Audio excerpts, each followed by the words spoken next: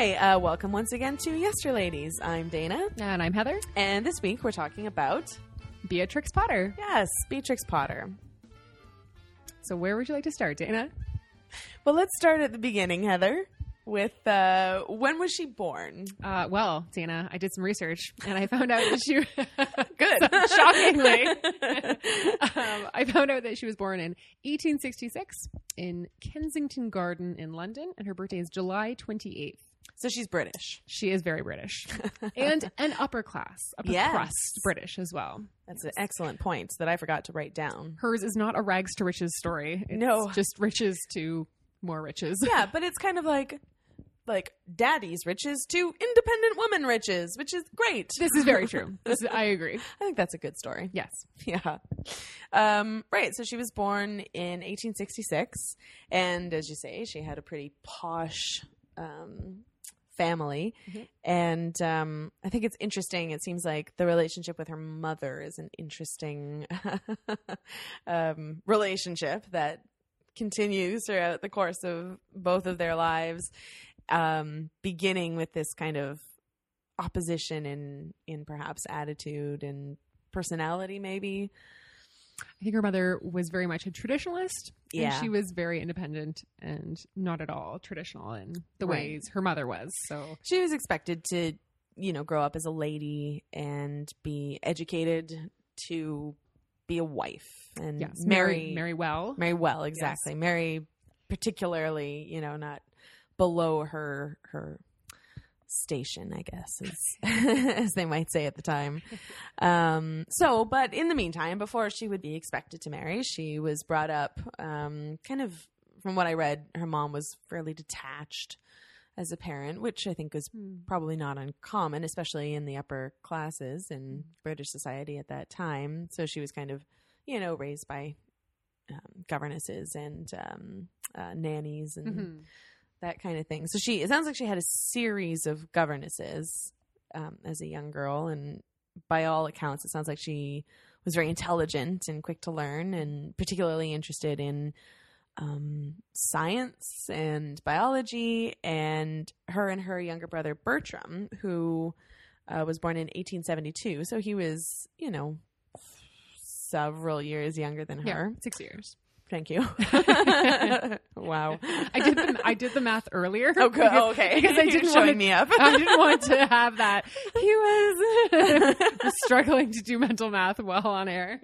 I'm so bad at that. I'm so bad at looking at two dates and being like, okay, so how long have they been married? Or how old is it? What's the difference between? I'm really bad at that. And under pressure, it makes it worse. Yes, I can do it on my own, like at home, no problem. And then get me in a podcast or a classroom and I can't do simple math. This is why we went into English literature. It's true. It's a good point. So her brother was 6 years younger than her. And they kind of, it sounds like, kept a menagerie of sorts of various animals, insects and small rodents. And she had mice and they had bats. Yeah, they had bats. Awesome. I know, it is pretty cool. And apparently this was okay with her parents or with their parents. I'm surprised. I'm surprised her mother, from what we know about her, was okay with this. She likely wasn't okay with this. and maybe her father's influence or maybe they were just so persistent, the children, that she gave in. But maybe I thought, for whatever reason. Yeah, they had a whole bunch of little animals and it's interesting. We just last night, Heather and I watched the movie Miss Potter that came out not quite 10 years ago with Renee Zellweger in it playing Beatrix Potter, which very good movie. I really enjoyed it. Yeah, really well done. I had seen it not too long after it came out and I remember enjoying it quite a lot and not realizing too how interesting Beatrix Potter is. But one of the things they kind of sentimentalize, I guess, is her in the movie, her attitude toward the animals is a little bit different from her brother, who is like a little ruthless little boy, right? Pinning insects like, haha, take that. Yeah, exactly. Just bloodthirsty. And she was like, no, Bertram, oh, that's cruel, blah, blah, blah. Right. But apparently in real life, she was pretty pragmatic about, putting animals out of their misery when they got sick. And then she very practically would basically kind of dissect them and stuff them and use them as like anatomical models for her drawing, which pretty practical. It is very practical, as you say. Yeah. But, not all that sentimental, which actually I think when you read her stories, it's true. They're pretty like down to earth. That's how life is. Matter of fact. Yes. Yeah, that makes sense. Mr. McGregor baked Peter Rabbit's father in a pie. Your father has an accident. Not he was murdered and eaten. He had an accident. An accident. Eaten in a pie. It's very true. It's a pretty bad accident. Let's describe this to our children. Your father died. Right. Yeah. So she was like, she was a pragmatist. Yeah, realist. Yeah. Mm-hmm. Yeah. And as much as she loved animal life, and she was pretty realistic about it and not afraid to kind of do what needed to be done, which actually makes sense when she later grows up and becomes a major farmer, basically, because that's a realistic, respectful but practical view of animal life, which is pretty typical for farmers, I think. So there you go.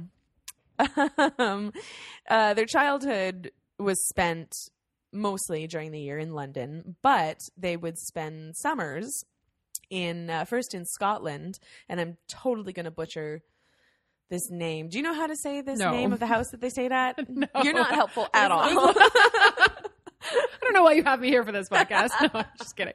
Well, let me see. Dalgais? Dalgaisie? I know. I want to say Dalgais. That doesn't sound Scottish. I agree. It sounds more French. Dalgais.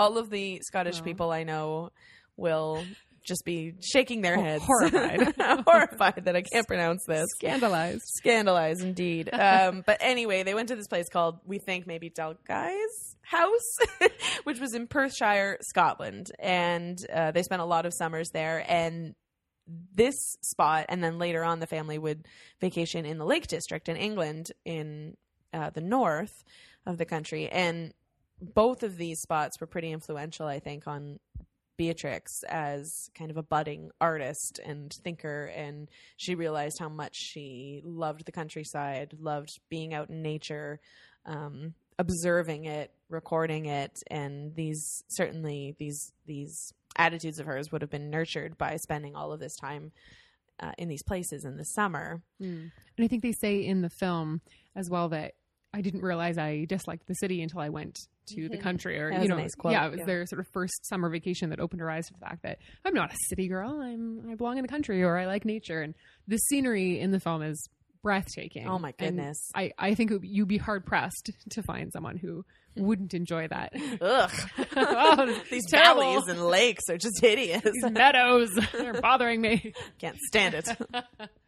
Yeah, so an easy landscape to fall in love with. Yes. Absolutely. Yeah.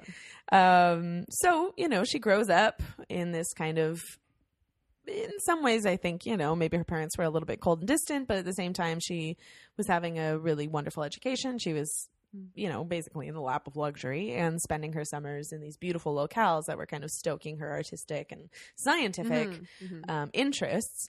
Now, one thing that's interesting, she was naturally talented as an artist, obviously, from a young age, and was always drawing and painting and involved in art. And she was taking art lessons from a certain age, but apparently didn't like it at all, didn't like taking art lessons, and she was afraid that taking art lessons would impact her style and that she would end up just mimicking what she was taught rather than developing her own artistic style, which is pretty cool for a child to Very be sophisticated. Yeah. I have the year written down when she started art lessons, and it was 1878. So by my shaky mental math, that's 12. She would be 12. For a 12-year-old to think, these art lessons are going to cramp my style or dilute my style as an artist is rather precocious. It is. Yeah. What she did enjoy doing was going with her father to the National Gallery, and her father himself had interest in being an artist and had always wanted to be a painter and had aspired to that, but his family hadn't approved. That wasn't good enough avocation for a young man who was on the way up. Oh, and we should mention too, this is something that they kind of bring out in the movie, that her parents were very snobbish about who she might be able to marry or associate with, and like who they associated with. But they weren't old money. They weren't. They weren't, ancient nobility in England. They were new money, bourgeois, you might say. Nouveau riche. Nouveau riche. Yep. Tried all our French words. That's right. I think it was like Beatrix's grandparents had made money in trade. Right. It was only 1 or 2 generations back. Right. Before you get to tradespeople. Yeah. Yeah. So her father became a lawyer, kind of a gentleman lawyer who spent, probably at least as much time at his club as he did actually practicing law. But their wealth came pretty recent. So just interesting, they're kind of social climbers in a certain light, but very snobbish about who they associated with and who their children could marry. So anyway, her father was kind of an aspiring artist and would have liked to have gone down that path, but didn't feel he was able to. But he was interested in photography, and they would go to the National Gallery. And I think I read somewhere that he liked to take pictures of the artwork there, and was kind of involved in photography to a certain degree. And it sounds like maybe he encouraged her to a certain extent in her practice of art. I would imagine so. As a thwarted artist himself, I think he would have been delighted that she had artistic talent and could express it. Absolutely. Yeah. So I have down, just one little mark of her artistic ability at a pretty young age. In 1880, she won an award for her artwork, an art student's certificate for model drawing and freehand. So I'm not sure what body awarded her that certificate. It didn't say where it was from. Yeah. The research we did not discover that. Yep. But in any event, she won an award, so that's pretty good. And then I love this little detail. In 1890, she bought her first rabbit and named him Benjamin Bouncer. Aww. And I love, there are pictures of her online you can look up of her leading Benjamin around on a lead. That's wonderful. I know. It's just so cute. He's kind of a long-eared bunny.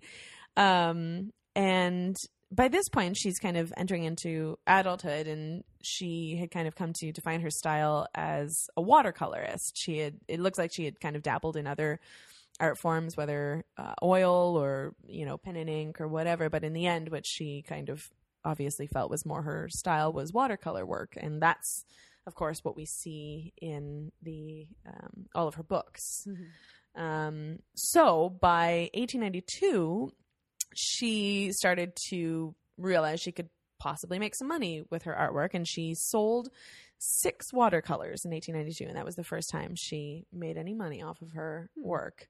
Good for her. I know. It's pretty cool. Budding businesswoman. Yeah. Now, at the same time, she was developing an interest, funnily enough, in mushrooms and fungi. Yes. And she was an amateur mycologist. You stole my word. I'm sorry. No, it's okay. I wanted to mention mycology and mycologist. Sound very, I don't know. Informed. Nice. Yeah, she was first commissioned to paint insects, and so she did a little bit of insect painting, and then I believe it was an uncle helped her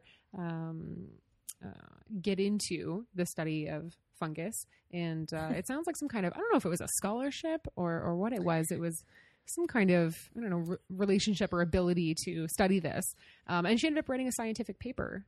Yeah, that's the interesting thing. Now, it must have been extremely frustrating for her, as it would be for any of us, because she wrote this paper, and actually now, in more recent decades, her work as a mycologist has been recognized and taken seriously by the scientific community. And she actually had developed a theory about fungus spores and how they reproduce, basically, that she wrote this paper about and wanted to present it to the Linnaean Society, which was a scientific society in England at the time.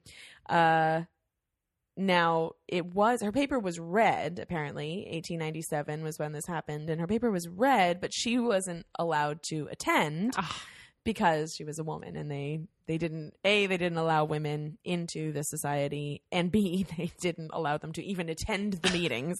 So her paper was read, but she couldn't be there in person to either read it or see it being read. And apparently, all of these scientists didn't take it seriously. They didn't discuss it afterwards. It didn't make it into the peer review process for that society. It just kind of was like, this young woman doesn't upstart. This random woman wrote an article and, we'll read it, but that's all. Yeah. So unfortunately, her scientific career, officially, it didn't really go anywhere, but it's kind of nice to see in later years that her work has been recognized. And we should point out that she kind of married her artistic ability with her love of mycology and mushrooms and did amazing, detailed, beautiful illustrations of different varieties of mushrooms and fungi. And now a lot of that work it's hanging in museums, or it's been used, or it was used for the first time. Let me see. In 1967, finally, her paintings were used to illustrate a important work on fungus and mushrooms. I saw that when I was researching. There was a timeline that I think you were also using to research, and that kind of popped up right at the end, like the much more modern end of the timeline. Yeah. And I was like, oh my gosh, there it is again. Like I thought that door was closed as I was researching, and then all of a sudden you see in like the 60s that she's getting some credit, and they're using those paintings that were made so long ago. So, which, it's very unfortunate that didn't happen in her lifetime, right? But at least she's getting some posthumous recognition for her apparently very rigorous and excellent work with fungus. And it speaks to how well those paintings were done as well, that, they could have had many other people paint them, but hers were, better or as good as they are beautiful. I don't know if you saw any of them. Very, very briefly. Just gorgeous. I mean, the colors are amazing. And she was really, that's one of the things that people really recognize about her illustrations, her artwork in the books later on, is how beautifully, realistically done they are, how kind of natural, and she was so obviously a close observer of nature, both kind of plant life and animal life, and she was really good at capturing all of the details. And you look at the bunnies are just they look like real bunnies. They're not kind of cartoon-ishly done stylized. At all. No, they're very very realistic looking and beautiful. And these mushrooms are the paintings are rather beautiful. More beautiful than you expect paintings of mushrooms to be, actually. Right. So her scientific career isn't really going anywhere, but at the same time, she was having a little bit of commercial success selling her artwork for greeting cards. And then I think there was a book of like fairy stories or nursery rhymes, and they used her work for that. So, okay, she had a little bit of success selling her artwork. And during this period, she would write letters to children of friends. So one child in particular was the son of her former governess, and she would write him these what people refer to them now as picture letters, and she would illustrate them basically with these lovely little pen and ink drawings of various little animals. And particularly in 1902, this is when I'm jumping ahead there. I have 1893 for the picture letter. Yes, yeah. Sorry, there we go. Okay. So yes, 1893 is when she first mentions Peter Rabbit in a story. And this was a letter to this little boy, the son of her governess. Aww. And we should introduce where Peter Rabbit came from, because she had purchased Benjamin Bouncer in 1893, but he ended up dying. And so she replaced him in 1893 with Peter Rabbit. So he was the second rabbit that she purchased. And then sweet. He's that's sort of the first maybe official appearance of his story in this letter rather than in book form. Absolutely. Yeah. So she was kind of known for doing this, I guess, amongst her circle. And at some point, I'm not really sure at what point when she decided, but I guess she figured at this point, hey, I'm making a little bit of money with my artwork. And you really get the sense too that this is an independent person who really liked the idea of maybe making her own way. And we should also point out, by this point she was a young woman who probably was, her mother in particular, I think, was putting pressure on her to marry. And they definitely depict this in the movie, that she was kind of under pressure to pick a suitable husband. And it seems as though she wasn't all that interested in doing that, or certainly hadn't met anybody interesting enough. The candidates that her mother presents in the movie are, I'm sure, overblown, but they're like hilariously undesirable. Yeah. Yes. Just terrible. So instead of pursuing the appropriate path by finding a husband and, you know, being an obedient little wife who goes to tea parties and sits in drawing rooms, she just was not interested in that. And actually, one other little tidbit, throughout this period, I don't know how long she kept a journal, but she did, it sounds like, at least through her younger years or during this period, she kept a journal. And what was interesting is that she wrote it in code. I thought that was so great when I read that. How cool. Yeah. And it took years after she died for someone to break the code, right? Yeah. It was like quite the complex creation. I've got it here.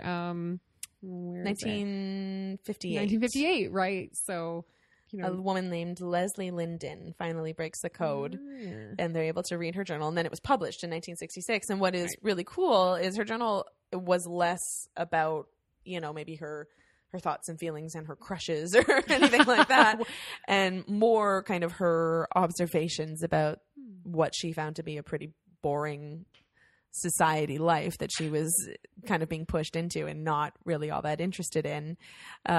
So this is a woman who kind of sticks out in her time period, somebody who wasn't really interested in following the regular path for somebody in her position, more independently minded, obviously very intelligent and thoughtful and creative and witty, and just really kind of unsuited to the lifestyle that her mother wanted for her. Right. So she decides to pursue the idea of perhaps publishing a book. Actually, I think that's what I remember reading, is that governess that she was writing to her son and doing these little picture letters. And I guess the governess said to her, you know, this is a lovely story. She wrote the story of Peter Rabbit, you know, with Flopsy and Bopsy and Cottontail and the whole gang and Mr. McGregor's Garden and all of that. So she had written this in the letter, and the governess had said, you should publish this story. This is great. And like, your pictures are lovely. And so I think that's maybe where she first thought, okay, maybe I could do that. So she starts kind of shopping around, and it seems nobody is all that interested at first until she goes to a publishing house, Frederick Warne and Co., which was run by two brothers in particular.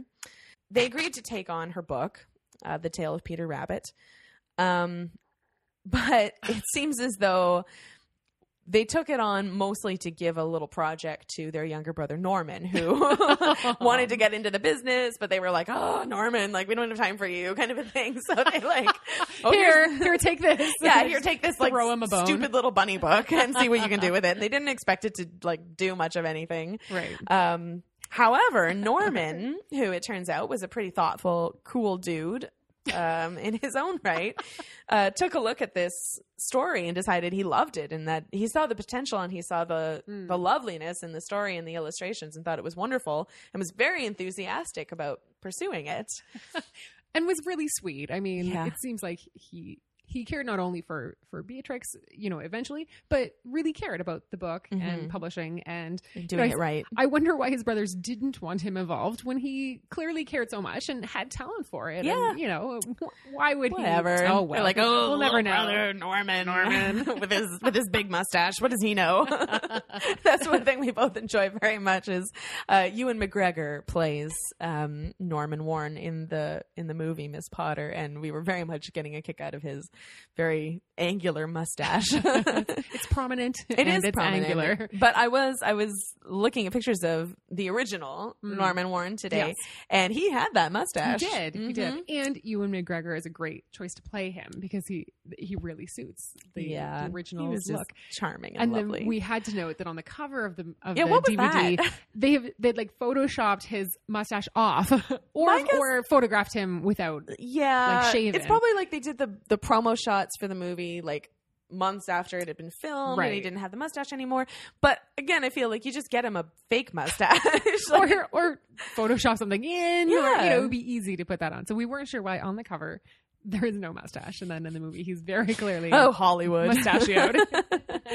Now I have a tidbit to add, Dana, about The Tale of Peter Rabbit being published. I have a note that it was originally like commercially published in 1902, but in 1901, Beatrix Potter had a private version published, and it was done in black and white. So she had kind of pursued like self-publishing or private publication before she got accepted by Warren and Company. So there would have been maybe a few little black and white copies floating around. I can only imagine how valuable those would be now. Oh my gosh, that would be huge.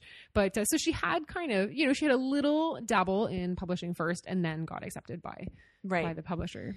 Right. And when they did publish The Tale of Peter Rabbit, which was, of course, the first of her books to come out, it was a huge success and sold out the first printing before they had the second edition. Like it was an immediate smash hit, which is so great. It is so great, satisfying. And a couple of the things that she was very particular about was originally she had wanted the books published in black and white because she wanted the cost kept down, because she wanted these books to be affordable for children potentially to buy themselves. So she was reluctant to the idea of putting them out in color, but Norman Warren convinced her. He basically, and her other major sticking point was they had to be small for little hands, but I just think it's so sweet. And that's why, all of us, I know we both have copies of all the books, and they are those little, just adorable. And they're so identifiable at that size, right? Like those are the Beatrix Potter books. No other books are in that size. Right. Most other children's books are big, larger, right? Picture books. Or they're not known for being that size, right? Mm-hmm. Like there are some other kids' books that size, but that's not their trademark. And we associate that shape and size of books with Beatrix Potter books. Yeah, absolutely. It's great. So Norman Warren very creatively and thoughtfully came up with a solution. And she had said, it'd be great to publish them in color. The illustrations look so much better in color, but she was very adamant that the cost be kept down.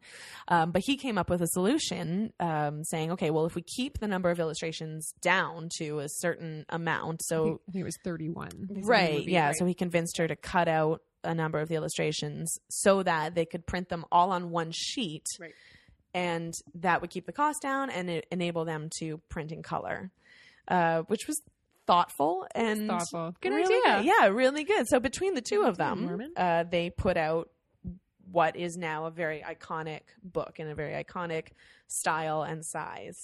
And as we say, it's sold out fast. They went like hotcakes, those little books. And I like that the design of the classic books is still the same today. Yeah. I mean, the footage they were showing in the movie and pictures I've seen of the originals, they look identical to what they're producing today, which is so charming that design has, remained through now a century or more. And just the classic stylings of that. Oh, it's really neat. Just so great. Yeah. So, as we say, it was a smash hit, and immediately they start working on further books. So you get, The Tale of Squirrel Nutkin later on, and Jemima Puddle Duck shows up. Benjamin Bunny. Yeah. Just so many all the friends. Mrs. Tiddlywink. I liked that one in particular. She was great. She was pretty great. A little hedgehog. We were pointing out how much we like the way when you see Mrs. Tiddlywink, she has a mob cap on her head, but she's a hedgehog, right? So she's got those spines and they stick through the thin fabric of her mob cap. So she's got this like prickly mob cap. So awesome. I love that detail. Yeah, it was a great detail.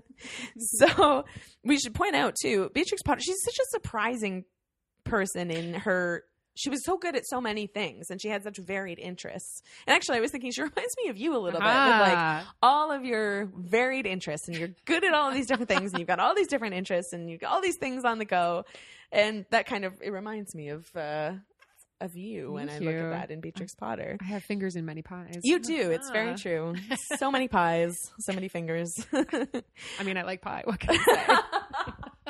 That's true too. That's another pie I have a finger in, the pie making pie. Yeah. Well, we both do. I would say I've started recently to have some success with pies, which I am extremely proud of.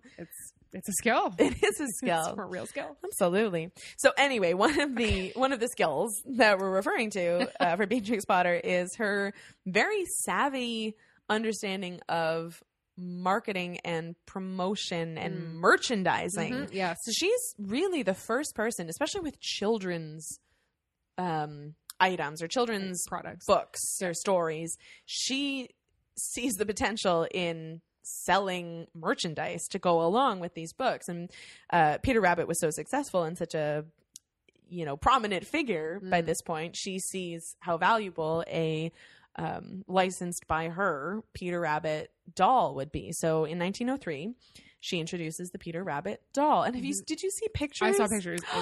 It's just like it's adorable, charming. No other word. Most beautiful, sweet little stuffed rabbit in a blue jacket with brass buttons. It's just so sweet and awesome. It reminded me of what's the brand of teddy bears? Steiff, or is it?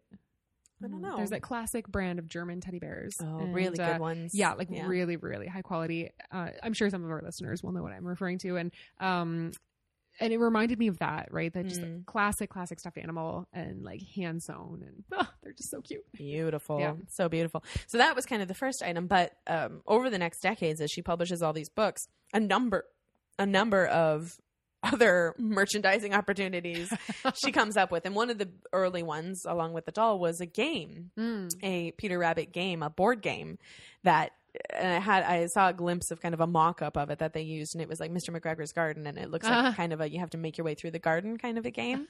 So things like that. And then they had the Peter Rabbit painting book later on. I saw that one. I thought, it's the precursor to the coloring book. Yeah. Like the branded Disney character coloring book. Oh, yeah. So for better or for worse, Beatrix Potter was kind of the first person to really start merchandising children's characters. Yeah. And that, along with the books themselves, made her a very wealthy woman, which was great because she had this measure of independence. Now, at this point, she's still living with her parents, and kind of, publishing her books. And we kind of hinted earlier at this budding romance, which is just so sweet. Between Beatrix Potter and Norman Warren. And it seems as though their partnership, it did seem like they have a great partnership, that they're really working together to publish these books. Yep. And by 1905, he proposed. And he proposed in July, and she accepted. Hooray! And her parents did not approve. They were not happy about it, but she was prepared to fight them and do what she wanted. And she didn't they thought he was like a tradesman, and that wasn't good enough. And I think they worried that it was a flash in the pan as well. Although, I mean, like, by this point, they've been working together for a number of years. Right. They hadn't just met. It was at least 3 years since the original edition was published, and they would have been working before that. So 3 to 4 years. I mean, it sounds she knows him. This relationship, this romance kind of budded from a friendship, from a good working relationship. And like, what could be better than that? That's the ideal. Right, exactly. So it seems like kind of the last thing from a flash in the pan. So for whatever reason, it probably mostly because he wasn't high class enough. Right. Her parents were very much opposed to the idea. In the end, though, this is the worst detail of the podcast. So Norman proposed in July of 1905, and a month later, he died of leukemia, apparently a very aggressive form that just swept in and took him very quickly. And unfortunately, Beatrix, I think at this point she was in the country with her family and wasn't there with him at all. Right. And I can't imagine this poor woman at this point. She'd found obviously a very deep, true relationship. Right. This wasn't some marriage because she had to get married or marriage right. to a suitable out of partner. Convention. No, this was it's a true meeting of minds and a true relationship. And and then to lose that so suddenly, so unexpectedly, to not even be there. I mean, it would not be easy under any circumstances, but at least had you been there, you could have said goodbye and felt like you helped in the end. And I was bawling at this point in the movie. I don't know if you noticed last night. I'm an easy crier. I felt a little cold that I wasn't. I was like, oh, I don't think because you never cry, so I don't think anything of it. But it takes a lot to make you cry with a movie. I'm not an easy crier. Although Woman in Gold, I was sobbing next to you. Oh my gosh! The two of us in the theater, we could have gone through a box of Kleenex. Everybody see that movie? Yeah, go see Woman in Gold with Helen Mirren. It's fabulous. Yeah. Oh my gosh, what a good that movie. one even got me to cry. So. Well, but Ewan McGregor dying gets me. That's a tough one to take. So anyway, what's interesting is, okay, at this point, this is 1905. The love of her life is gone. It seems as though, to me anyway, it seems like this kind of spurs Beatrix Potter to kind of really strike out on her own and gain some independence and do what she wants to do and kind of get out from as much as she could from the influence of her parents and that kind of heavy social obligation. And I mean, not to say that she abandoned them completely, because it seems like in the next years she spent quite a lot of time taking after her parents, and she spent big chunks of her years in London looking after her parents as they got older and kind of fulfilling that. And she eventually bought property for her mother and other things, right? So, But her heart was in the countryside. And in 1905, she bought Hilltop Farm in the Lake District. And this was the first, bit of property and the first working farm that she bought out of what would later become quite a few. She bought a lot of land. Yeah, just acreages and estates. Yeah. She had quite the real estate portfolio, which impresses me so much. I know. I was like, this is almost my favorite part about her. I mean of course I would love to publish, but I was like, oh my gosh, this is like as good, if not better. This is wonderful. The fact that she has both is incredible, that she has all these published books and this, all this land. And absolutely. And so what is really cool is she buys this farm in the Lake District and then develops this increasing interest in both farming and land conservation.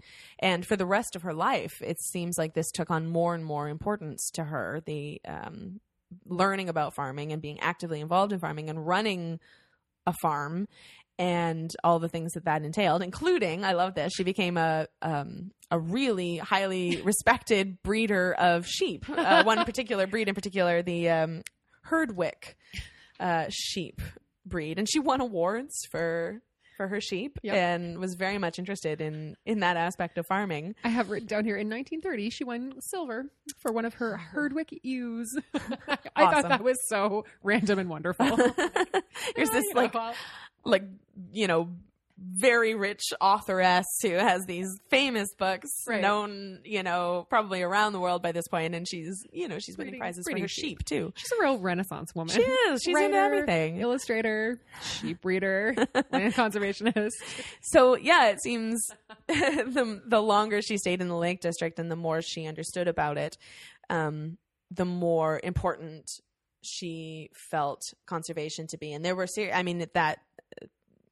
that land and that area was very much threatened by kind of industrial development, and concerns, and to stem the tide of this kind of encroachment on the land and this way of life, she was buying up farms in order to preserve the land and work them as they had been worked for many, many years, and kind of keep this way of life and keep the land as it is, which certainly was worth doing. I mean, you see pictures of the Lake District and it's just unreal. It's so gorgeous. Stunning. Yeah.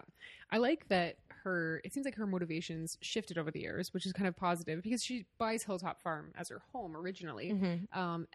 And then increasingly through the years, as she buys more and more properties and larger properties, it seems like she's doing this politically. I mean, I'm sure she's also buying it for herself and she loves the farming and all the rest of that. But I like that she you can sense that passion underneath, right? And like, I'm going to make a statement and I'm doing this for a purpose. And it's not just like, oh, I desire many large farms to own, but she's she's putting her money where her mouth is. And I really admire that. Worked very hard. Right. She was one of she wasn't a founder of the National Trust in England, but she was very much involved with the National Trust, and they worked with her. And actually, eventually, in a kind of sweet little, it's nice that she found kind of personal, romantic love again later on in life.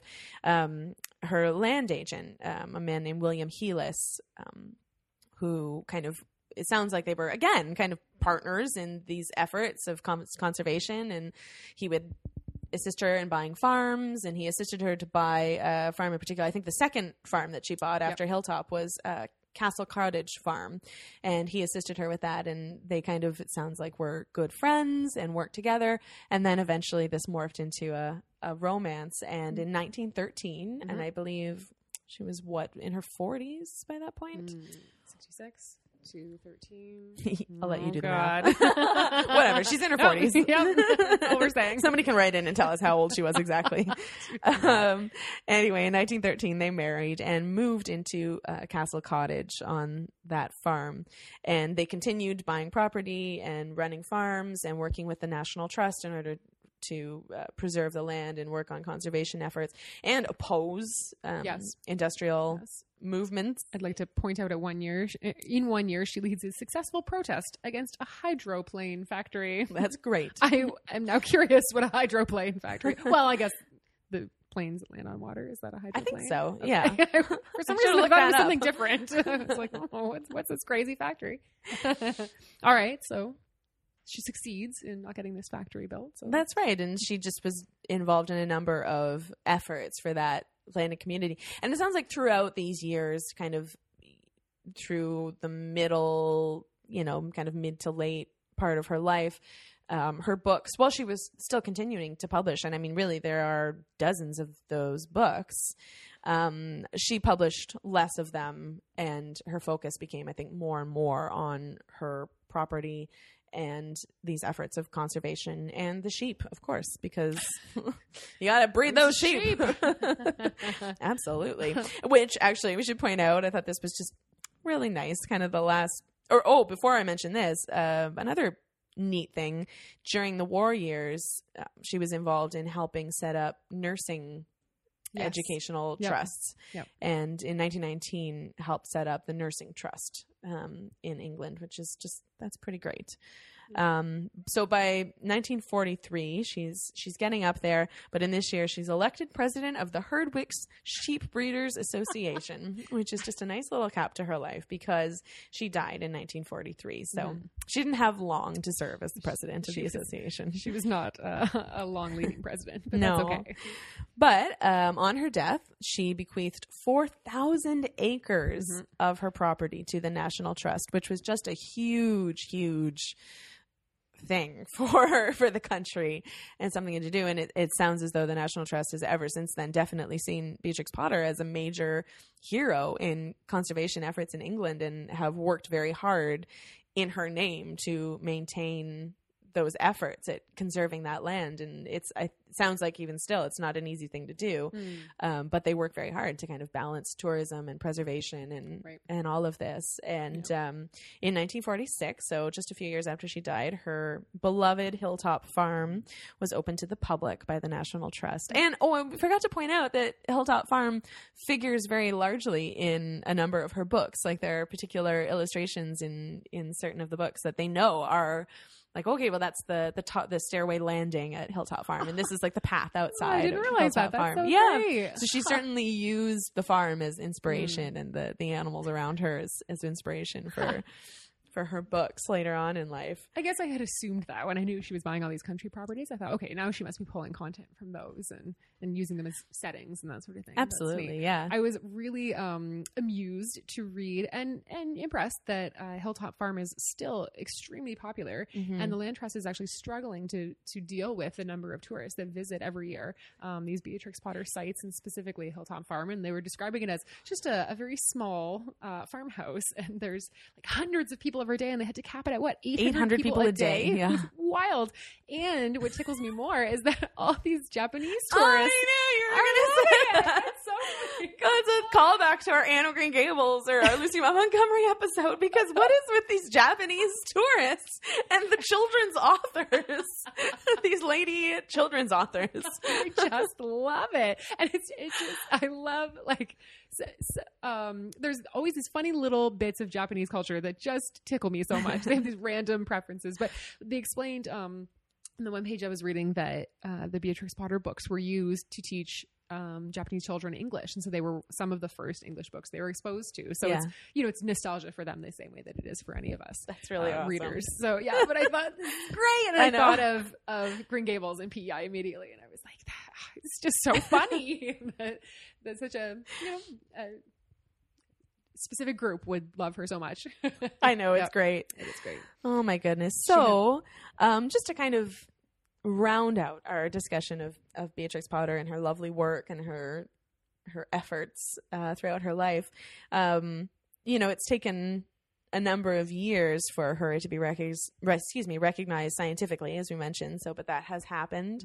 Mm-hmm. Her books, apparently she's just one of the top selling children's authors of all time, and those books have been published and republished in so many editions, and they're so beloved, as I think we all know. I think many of us probably, hopefully, read the Beatrix Potter books as children, and now of course the merchandising continues at a phenomenal rate. There's just, you can get Peter Rabbit everything. I wrote down, actually, the first time I saw, so it was 1991 was the date where they had the World of Beatrix Potter TM. So they're now adding trademarks, right? And it's trademarked, and there's a theme park, right? Right. Yes, I saw that. I was like, oh dear. That was a themed attraction, and I think recently we really have seen this explode, right? I mean branded children's merchandise is increasingly profitable and marketed. It does seem in the last decade or so there has been a bit of a resurgence. Not that it ever really went away, right? But there's been a bit of a resurgence in Beatrix Potter's work. So as we mentioned, the movie Miss Potter was released in 2006, and then even more recently in 2012, the first. Now anybody else, and I would be like, oh, how could you do this? But imposters. It's pretty cool that in 2012, Emma Thompson, the actress and director and writer and all around just like awesome lady. She's basically the queen of our world. Yeah, she is. She's our If hero. You're listening, Emma, we heart you. Oh, we heart you so hard. So Emma Thompson in 2012 wrote The Further Tale of Peter Rabbit. But the best part, the best detail of this is she has referenced in interviews I've watched a couple of different times. So she's talked about this detail that the publishing house, still, I guess, Frederick Warne & Co., they approached her with the idea of writing this book, and she said if they had just written her an email or a regular letter saying, dear Emma Thompson, will you please write a sequel to The Tale of Peter Rabbit, she said, no, what are you, crazy? I would never presume to do anything like that. This woman was brilliant, and I would never presume to follow in her footsteps.